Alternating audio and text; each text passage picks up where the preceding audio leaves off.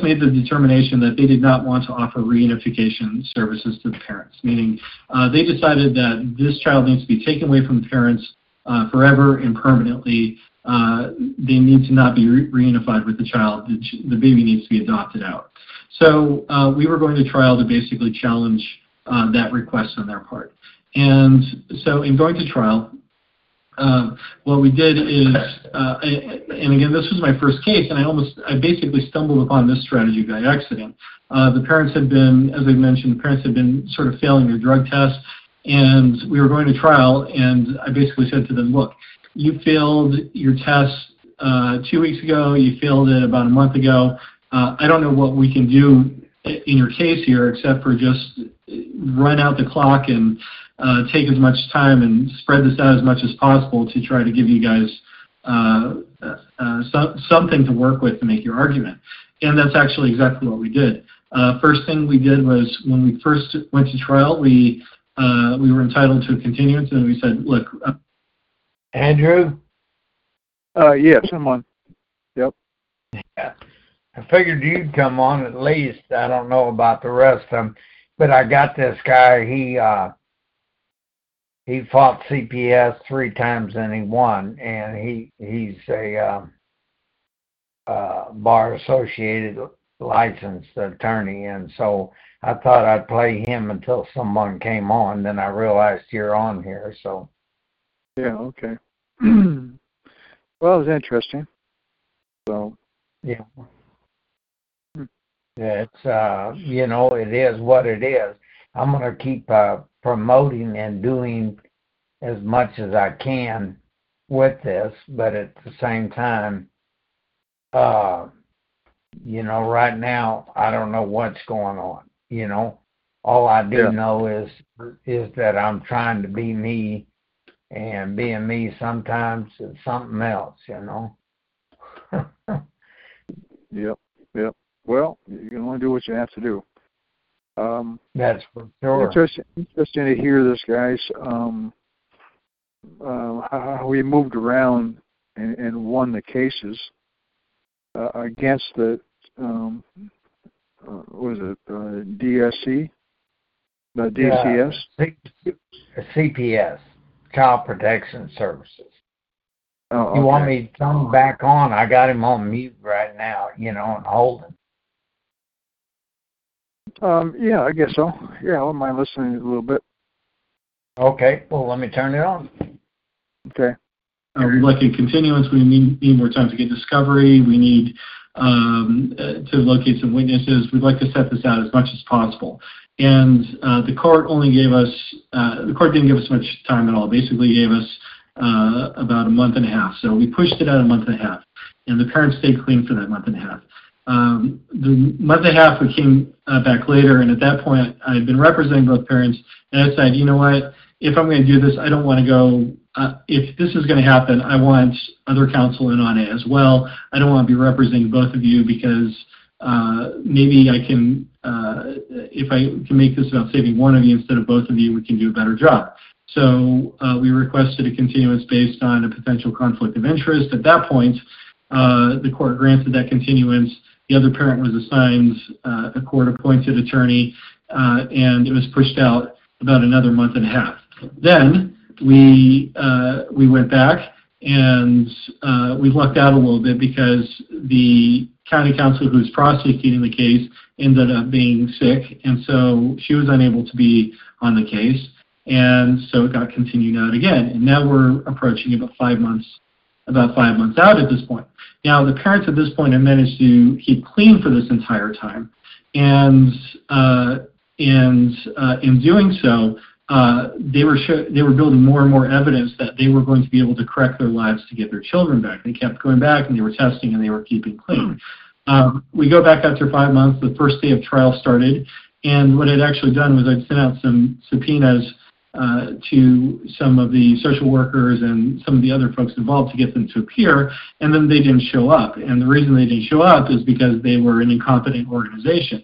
So with them not having shown up, then we were entitled then to a new continuance, and we got it pushed back about 2 weeks then at that point. And then we went back, we'd only had a couple hours to work with for the court. We weren't able to get things wrapped up, and again, it got pushed back. And by the time this was all said and done, we were 6 months into the whole process. The parents had been clean for the entire 6 months. And by the time the county finished their case, the court pulled us into chambers and said to us, hey, you guys haven't proved your case here. I'm really inclined to, in speaking to me, counsel, I'm really inclined to just find in your client's favor if, for the termination or reunification services, if you just rest your case now. And not wanting to sabotage our position, I went back to the client and said, hey, the judge says he's heard everything. He basically wants to find in your favor, so we're not even going to put on your case. We're just going to go ahead and submit based on that. And that's what we did, and that's what the court did. And about a little bit over 6 months later, CPS was out of their hair. The parents had reunified with the child. The child was returned, and the case was closed, and we had won. Now, the second time that we won was, frankly, at this point I realized these people just really aren't prepared. They have problems doing their job. And so the second time I went back, this was a case where the father was accused of molesting one of his daughters, and they were accusing the mother of basically not protecting the daughter from the father, so they wanted to remove the daughter from their care. And what basically happened was it was actually the daughter who was making these accusations, but, and I fully believe this, the reason that the daughter was doing this was out of retaliation, and the evidence just wasn't there that these allegations were true. There was nothing to corroborate it. It was just her word against her father's. And so what we basically did was we had a lot of statements from that were made to a lot of different people from the daughter, and a lot of them were really inconsistent. So I went forward, I put all the statements forward, I put all the witnesses forward, and something I didn't do, though, was that the daughter had made a statement to a police officer when she first reported it, and the police officer reported that the daughter had said, basically asked a question, what would happen if I was just making all this up? Would I be in trouble? That sort of thing. And that was in the police report, but I just kind of glossed over it. I didn't really touch on it. I didn't discuss it during the trial. And so I just kind of let the trial flow. I didn't really make any arguments during the trial. Then we got to the very end. The county made their case and said, hey, she's been consistent throughout. Yes, she doesn't have anything to back her up. It's her word against her dad's, but she's been consistent throughout, and that's what we see. And that's when we pounced. I said, look, these statements have been anything but consistent. She said one thing to the social worker. She said something else to this other social worker. She said something else here at trial. She said something else here to her friends. And most importantly, police officer who was not brought in to testify, she made this statement. And to be perfectly straightforward, I don't think that the CPS worker the county counsel handling the case had even reviewed that police report or seen it, because the look of surprise and scurry on her face was looking through those documents, trying to figure out how to rebut the argument that I had made. And the way the evidence already had been closed it told the whole story. So the judge heard that. Okay. Yeah, okay. He's just working out some of the details, conflicts of interest or statements and so forth. So. Okay. Yeah, that's basically the deal there. Yeah. Yep. So. Well, I'll tell you what. You got other things to do. Yeah. Go ahead, do it. In the meantime, let me know. Yeah, if something comes up, give me a call. Okay. All right. Talk to you. Yes. Bye-bye. Bye.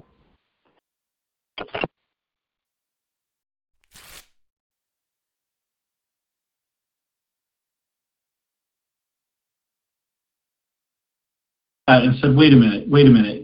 I think you may be right. And he called the girl back up on the stand, started asking her some questions again, and this time she was giving yet an entirely different account of things.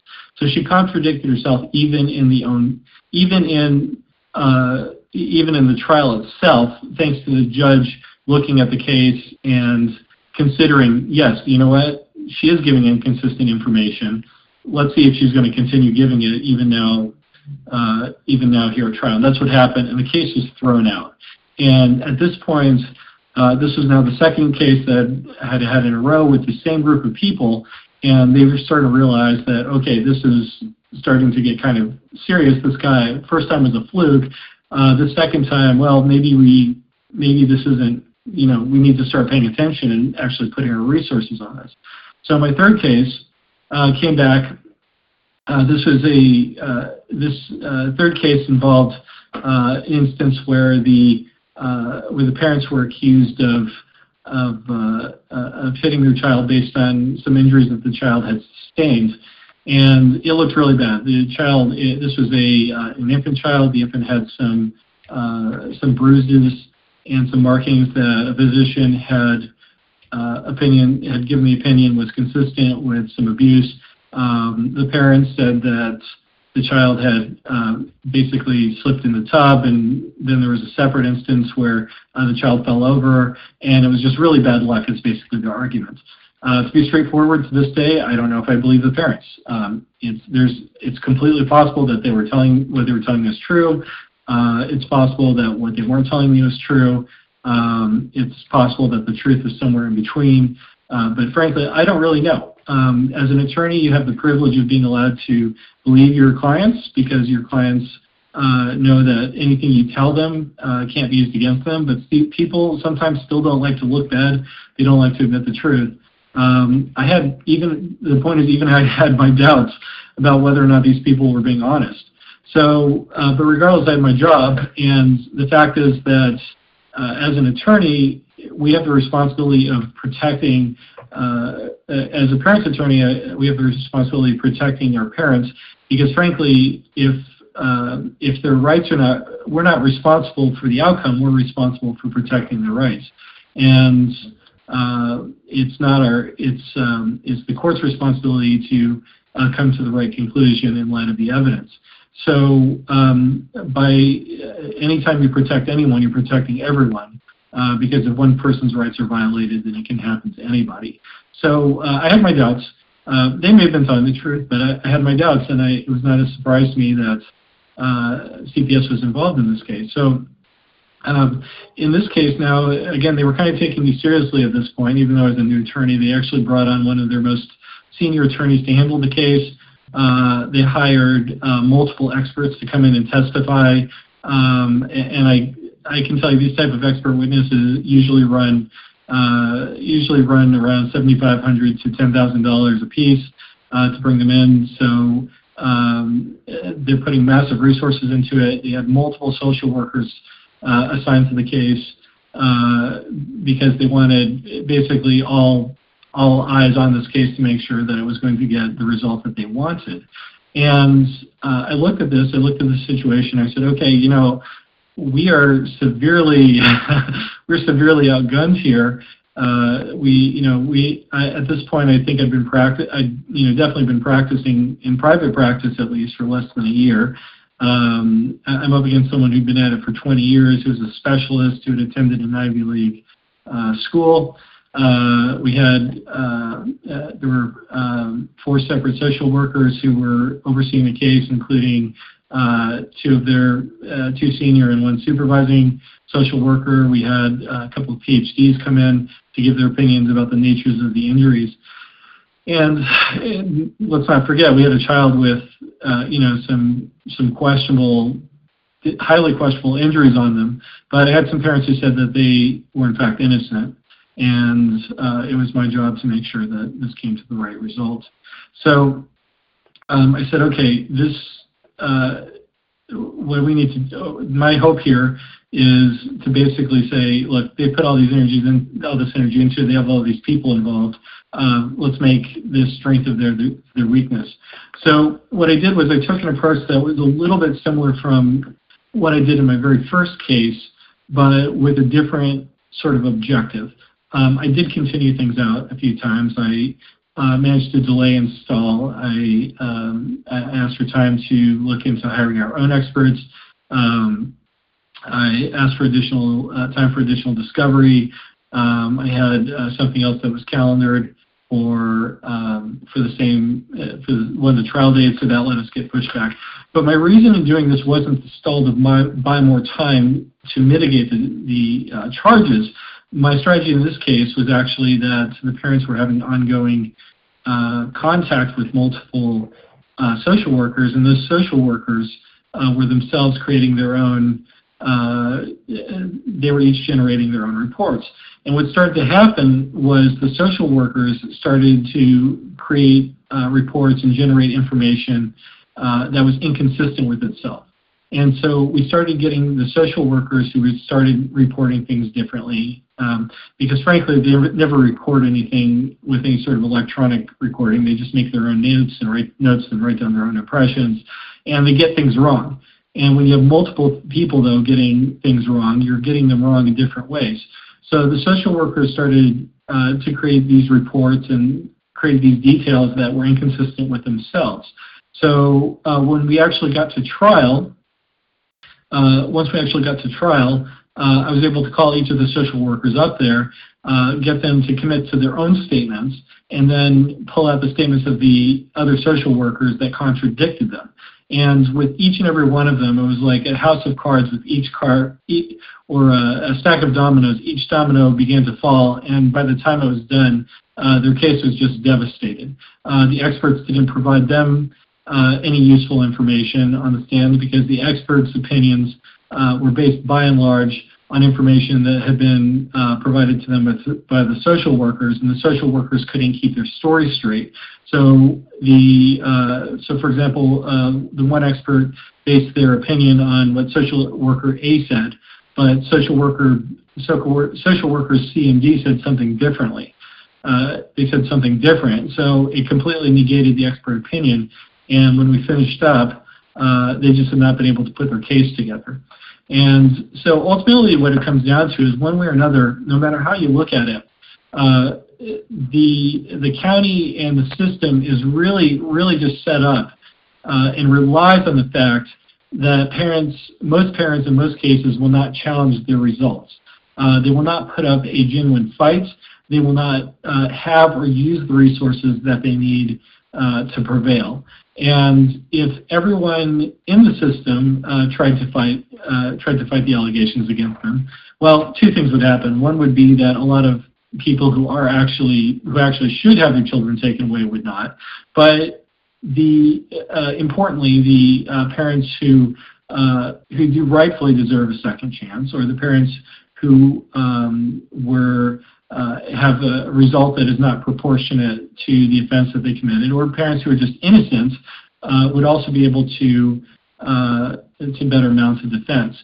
And so the takeaway from this is that my recommendation is that if you have an attorney working with you, and generally you have at least a court-appointed counsel, is that you make sure that that attorney has given you every option for fighting and moving forward. They've explained the possible outcomes, and that they have justified to you what those possible outcomes are.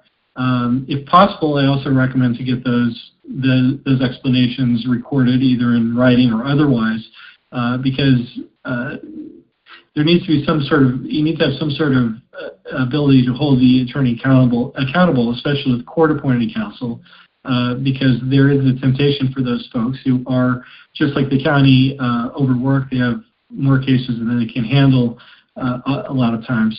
And if you don't have if you don't have those protections, if you don't have that sort of accountability, then you're just not going to feel assured that you are in fact getting a full explanation, full story, and all of your options available to you.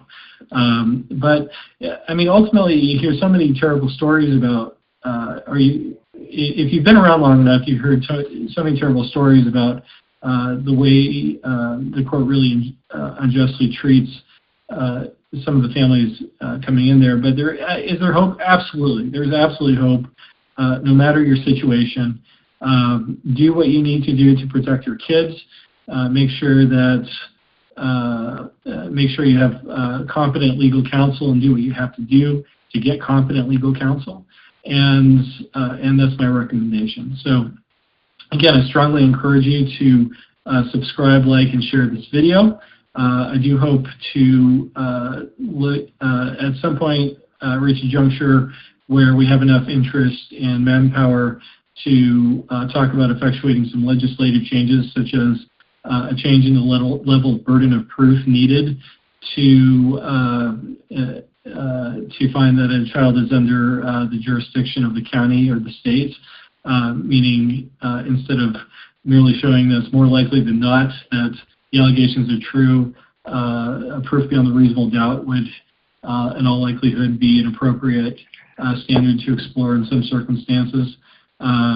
Something else that I'd really like to see is before any parent's rights are terminated, I'd like to see the option for the parents in those cases to elect for a jury trial. We can imprison someone for the rest of their life or execute them and require a jury trial, or we can simply charge them with a crime that potentially has maybe a 6-month jail sentence, and in all likelihood won't end up with a jail sentence. They have a right to a trial by jury. But if you're going to take someone's children away from you, if you're going to take someone's children away from them, or if you're going to take some children away from their parents, it seems to me that, frankly, a lot of people would rather give up their freedom than lose their kids. So I'd like to see jury trial implementation. There's some other ideas too, but it's a little bit, the whole concept is a little bit early to discuss in great detail, but regardless, please subscribe, please like, please share. Thank you so much.